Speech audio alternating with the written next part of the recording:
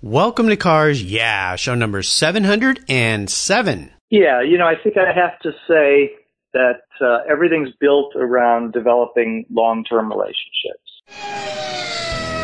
This is Cars Yeah, where you'll enjoy interviews with inspiring automotive enthusiasts. Mark Green is here to provide you with a fuel injection of automotive inspiration. So get in, sit down, buckle up, and get ready for a wild ride here on Cars Yeah.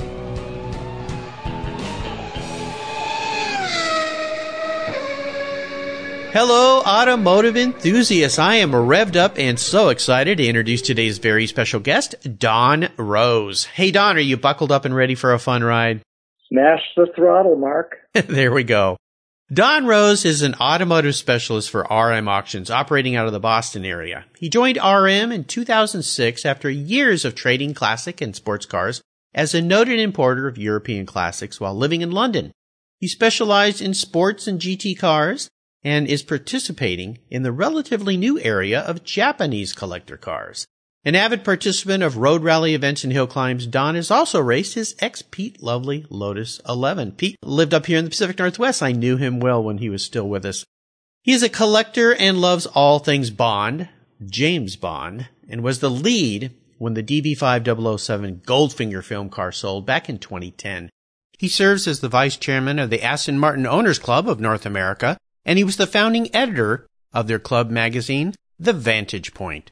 So, Don, I've told our listeners just a tiny bit about you. Would you take a brief moment and share a little bit more about your career and, of course, your passion for automobiles?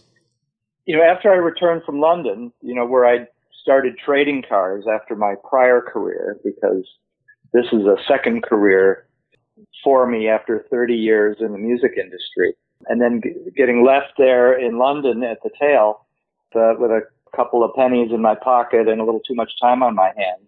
What else can you do but, look for cars and starting to buy some cars, and you can't own them all, so you have to start selling and trading. So I considered myself in the trade at sort of a semi-pro level.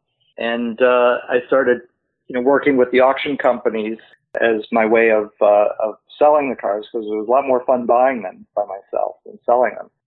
Yes, it usually is.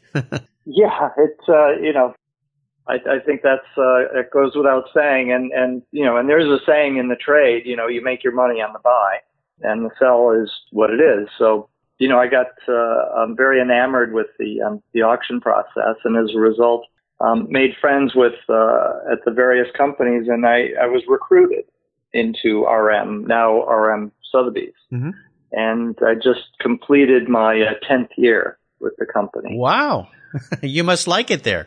Yeah, it's a good gig. It's gone by in a flash, but I'm not in management. I don't have administrative responsibilities. I'm what you might call a hunter-gatherer, because we have these scheduled sales, an annual calendar of regular events.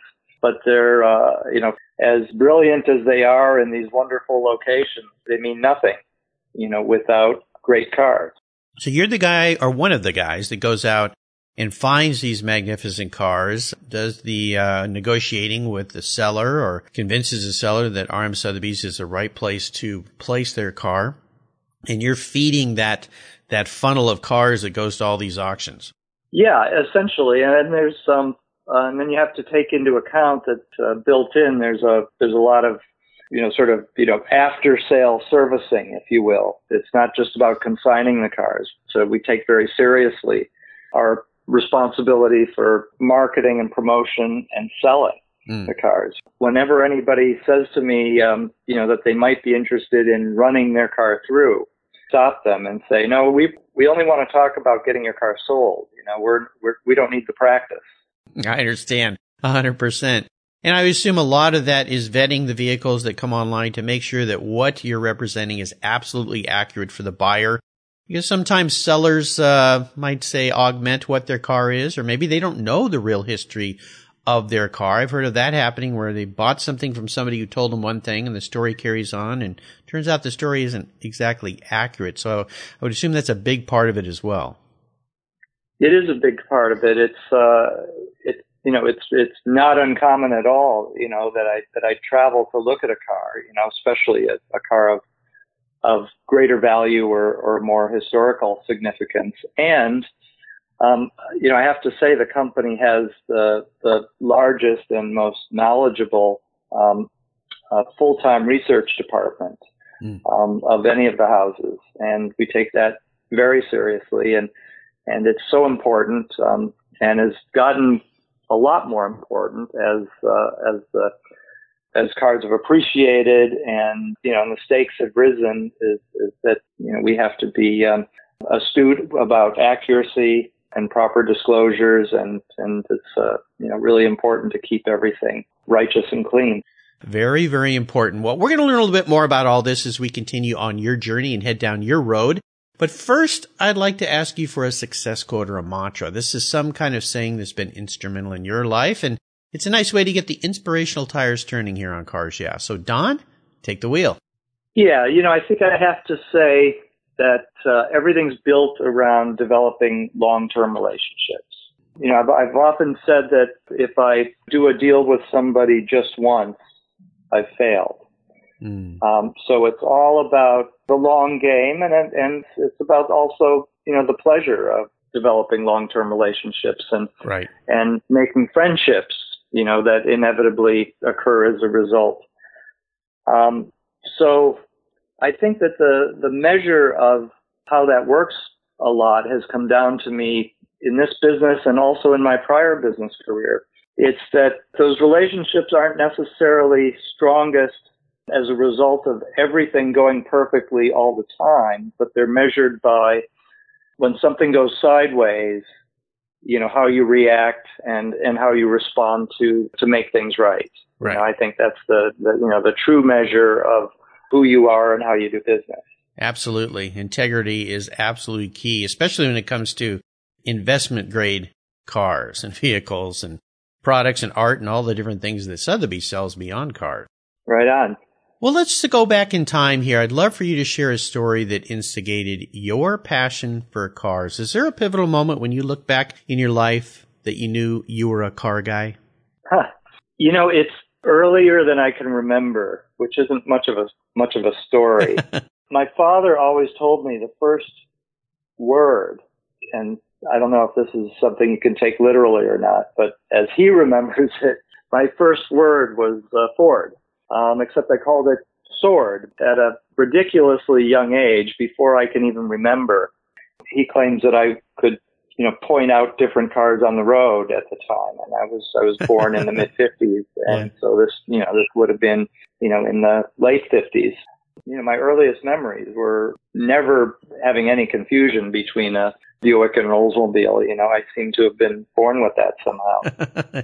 The only other thing I'll say as far as feeling like a car person from early days, so always been fascinated and started buying magazines, from the day I could read, and, moved up through a progression of magazines until I hit Road and Track. And that's when I sort of found my niche in European sports and GT cars that are still my area of interest mostly today.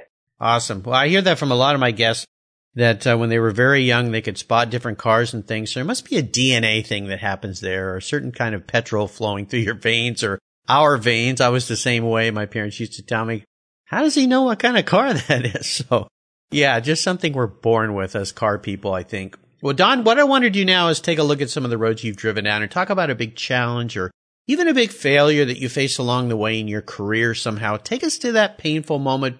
The most important part of this, of course, is how you overcame that and what it taught you so you can move forward. So tell us how that experience helped you gain even more momentum in moving forward in your career and your business.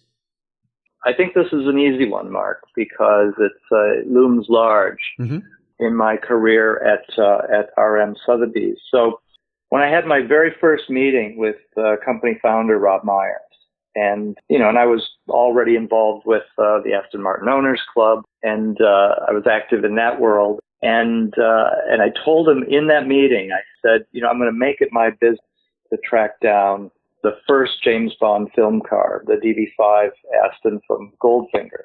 Cool. You've got to shoot high, right? And you've got to have dreams. Yep. And that was a car that I don't think I'm overstating to say it did change my life. As a boy of 10 in 1965, my mother took me to see Goldfinger in the summer at a drive-in movie theater in Michigan, where I was natively born. So it turned out to be no secret where the car was. It was actually one of two that were in the film, but one had gone missing since 1997 and was presumed to be, some type of insurance fraud. But it's also presumed to be lost forever. So now that's 20 years ago, and no sign of it since. So that leaves the other car, which happens to have been the car that wasn't loaded with all the gadgets in Goldfinger, although it was later on for Thunderball. But it was the car that got most of the screen time because it was, as the so-called road car, It was faster and sat properly on its suspension and all of that. So as a legitimate Bond film car, it was the only remaining of the original two. I tracked down the owner, requested a visit, a very nice man from Philadelphia area named Jerry Lee, who'd owned the car since 1969. Wow. And he bought it as a promotional from the factory directly, where it was gathering dust in the back somewhere. And he tracked it down, had his own journey trying to find it. And he was a Bond fan, as it turned out. And he was looking at it as something that might help him promote his radio station. And when he brought it back to the United States and he did his first event, the car was mobbed, absolutely mobbed, as he tells it, tens of thousands of people. And it gave him a bit of a fright because he was concerned that, that it could be overwhelmed by the crowds and damaged. And so he took it immediately off of his promotional circuit and took the car underground, literally. He built a room in his house and had the car installed in the house, surrounded by some posters and other Bond memorabilia. Wow. And that's where the car had remained. He'd let it go a couple of times for the factory, borrowed it once or twice for auto shows, but not since the early 80s. It hadn't been seen in public. And he was getting to the point where he was retiring from his business, and he had some excellent philanthropic tendencies and was looking to fund a philanthropic organization that he'd founded, and thought that it might be a good time to sell the car. He told me what he had it insured for, and I said, "Well, Jerry, I think you're underinsured on the car." And he said, "Really?"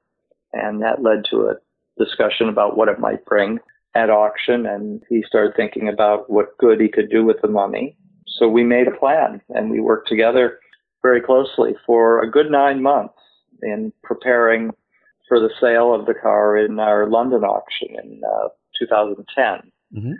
And for me, I attribute the 9 months to almost to like giving birth, because I went through, many different development phases until everything pops on the day. And we did tremendous research. We took the car up to RM, also is well regarded in the restoration business. And so we had the car very carefully recommissioned as a runner again, not restored in any other way other than mechanically for the road. And then I embarked upon a global marketing tour. I took the car to the UK and back and spent a lot of time in New York. I was on the Today Show with the car. Wow. We went cross country and ultimately took the car to Hong Kong. And before it went back to the UK, where we did the whole round of, just prior to the sale, did the whole round of the, the morning TV shows, and it was on all the British papers, and there was a huge press buzz. So it was a dream for me.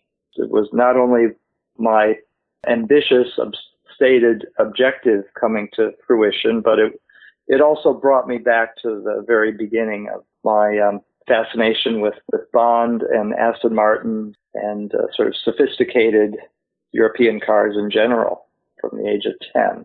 So here's where things went sideways. The buildup was so massive that the actual result came in as something of a disappointment. Not necessarily to our original view of the value of the car. In fact, it came in very close. But the press, and because of all the promotion that we did, was speculating over and over, and each publication trying to outdo the next. And there were journalists saying, this car could bring $20 million. This could bring be the most valuable car ever sold, which was well beyond our expectation of around $5 million. Yes, just a bit. And we never said that. We never printed an actual published estimate in our catalog, which is our usual norm, but we said we thought the car would bring in excess of $5 million. And in the end, it brought 4.6. Mm-hmm. And that sounds, that's within 10% of our original estimate on something that's a one of a kind. Right. And difficult to value. But personally, I was crushed because I wasn't buying the $20 million hype, but a couple million more, I think, the car well deserved. And I think the lesson there for me is that endeavoring to leave no stone unturned, in retrospect, I think I overmarked the car. I see. I didn't allow anybody to discover it because it was sort of in everybody's face. Mm-hmm. And I've been accustomed to aggressive marketing from my years in the music industry. And this was sort of a lesson for me. Sometimes it's good to let people discover things for themselves rather than make everything completely clear and an opportunity available to everyone. Sure. Right off the bat. Well, the longest labor, we'll call that one. Holy cow. We will. Yeah. We will. We'll call it a painful one. How about proudest career moments? I would assume you've had a few. You've made a lot of people happy, both sellers and buyers. Is there one that stands out for you? Yeah, there's one that's very top of my mind at the moment because it's a large and wonderful estate collection that I've consigned for our Amelia Island auction next month in March.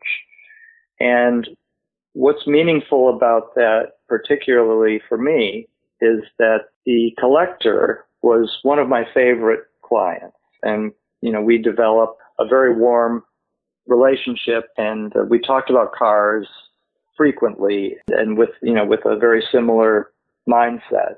And I really came to respect him a great deal. And we had a sad moment last year. It was actually, ironically, during Monterey Week, something that he would never miss. He'd gone a little quiet, and then we got the news that he'd passed away suddenly. Mm-hmm.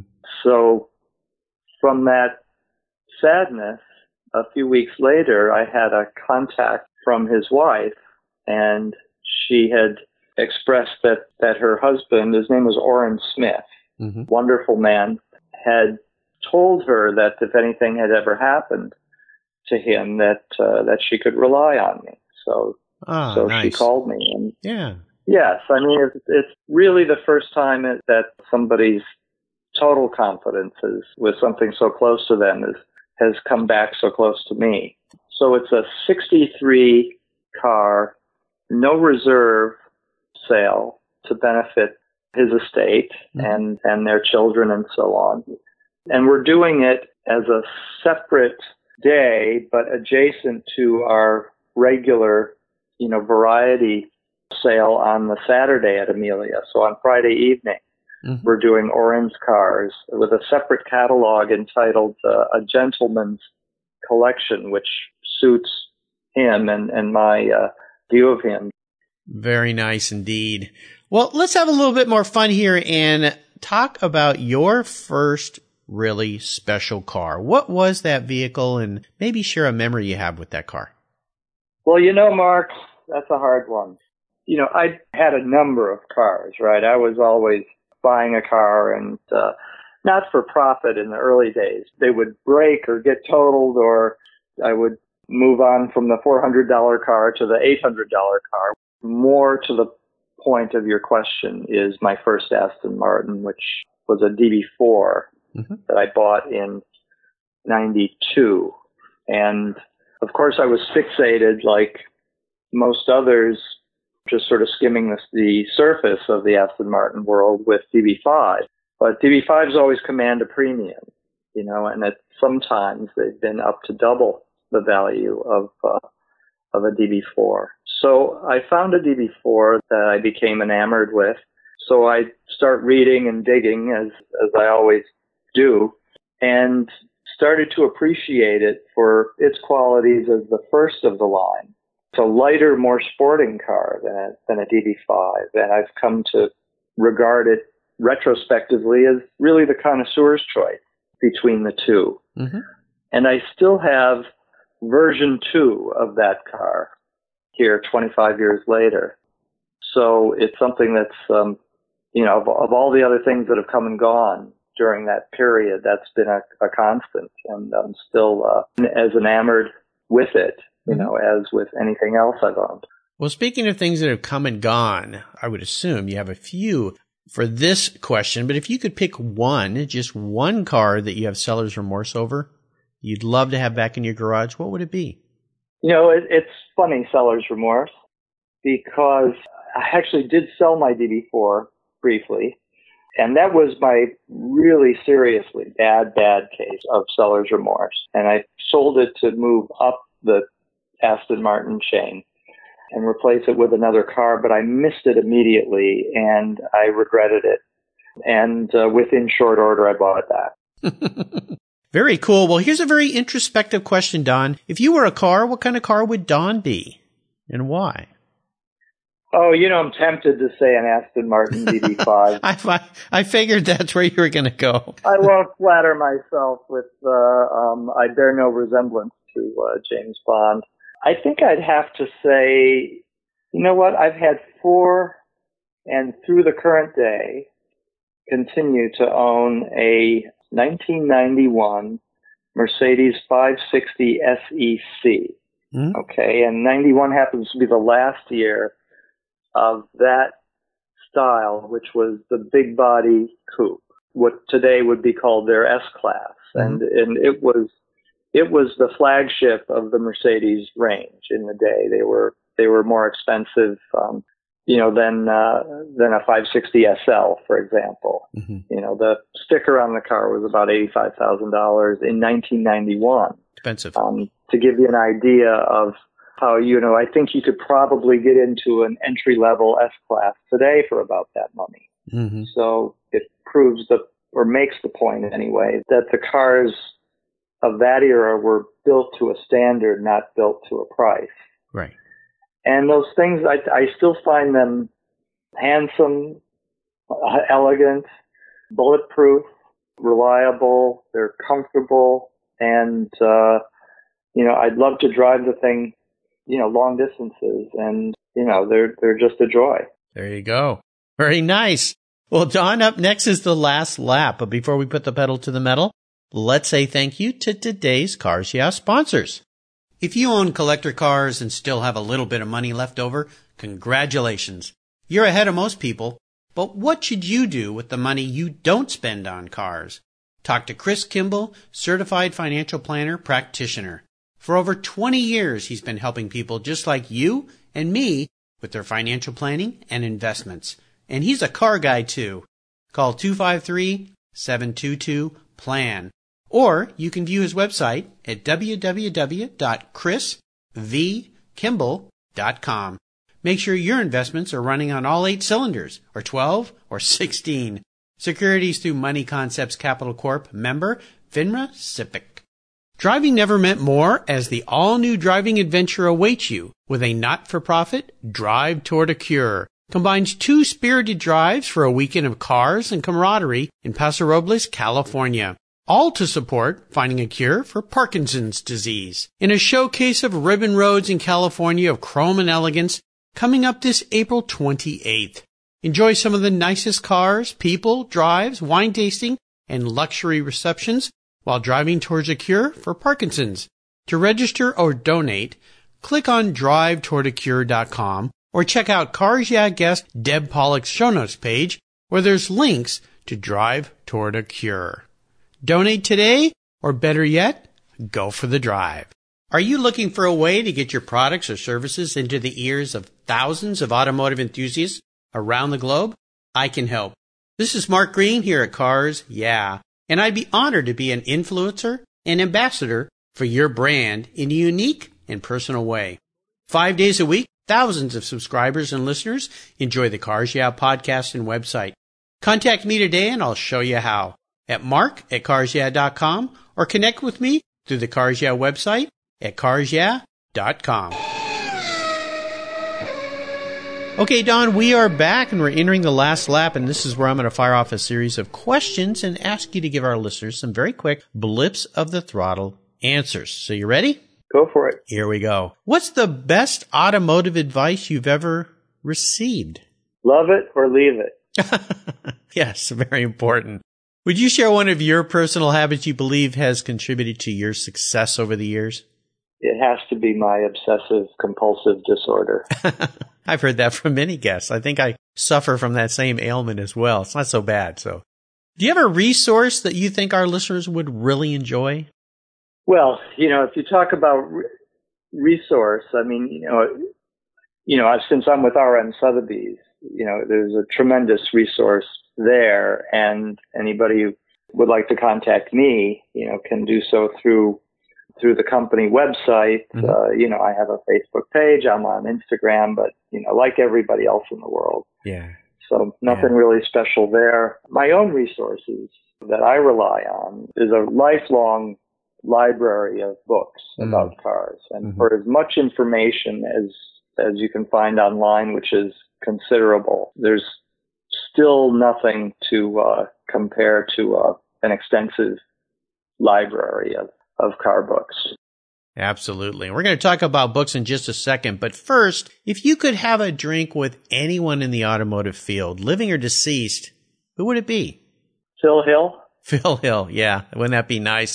His son has been a guest here on the show, and I had the pleasure of meeting Phil several times. In fact, I've got an awesome picture of Phil with my son Blake when he was a little boy when I was racing a Lotus 18, and Blake was in the car and Phil was sitting on the wheel next to him, and it's one of those treasure photographs that I have. Well, speaking of books, is there a book that you could share with the Cars Yeah listeners that you've really enjoyed? Yeah, sure. A book that stuck with me. It's been around a while now, but it's Mark Donohue's book, The Unfair Advantage. Yeah, that's a good one. Absolutely. Should be on every person's shelf who loves racing or loves cars in general. And I'll remind our listeners that you can find all these great resources on Don's show notes page. Just go to carsyeah.com, type in Don Rose in the search bar, and that page will pop up with all of these links. And we talked about having a great library. There's a great resource on the Cars Yeah website called Guest Recommended Books, where this book from Don and all the past 700 plus guest books are listed for quick, easy clicks to buy. Just click on the resources page on the Cars Yeah website. All right, Don, we're up to the checkered flag, and this last question can be a bit of a doozy for a guy like you that loves lots of cars. We'll see how you answer this one. If you could have only one very cool collector car in your garage, and don't worry about the price because I'm going to raise my bidding paddle high, I'll buy you whatever you'd like today. What would that vehicle be, and more importantly, why? I've been around a while, right? I'm not getting any younger. I think a Bentley Continental R-Type. Oh, you surprised me. Is really the what I would regard as it ticks all the boxes for me as the ultimate post-war automobile. Wow. It was not only the fastest four-seat production car in the world and the most expensive car of any description in its day, but it was built as a sport coupe, if you can imagine that. As a Bentley, it was, still in, 3,800 pounds, a lot of aluminum built in for lightness. The car idles absolutely silently at 500 RPMs with tons of torque, guys rallied them in, mountain hill climbs and in period. And if you look at the list of the original owners, from Briggs Cunningham to Agnelli to the Shah of Iran to, other heads of state, Hollywood luminaries, captains of industries, they only made 207. And it's the most amazing list of, Onassis. If I had it in front of me, it would blow your mind. What year were those cars manufactured? Was it just in 1 year, or was it over a series of years? 52 to 55.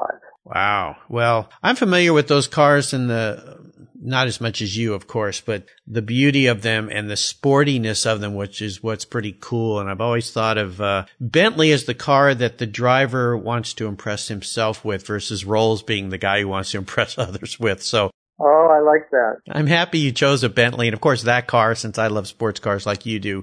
What a nice choice. What color would you like yours to be? Black. Black, of course. Yeah, most of them were, but only be black. Yeah. Wow. What a choice. Well, Don, you have taken us on an awesome ride today. I've really enjoyed your stories. And I want to thank you for sharing your automotive journey with the Cars Yeah listeners. Could you offer us one parting piece of wisdom and guidance before you head off down the roadway in that Bentley Continental R? Yeah, they say the early bird gets the worm. Well, I'm not an early riser, so if you can't get up early, stay up late. There you go. I like that. And let me add my favorite advice. Yes. Always. Forward in all directions. There you go. There you go. Well, again, how can listeners learn more about you and what you're doing there at RM Sotheby's?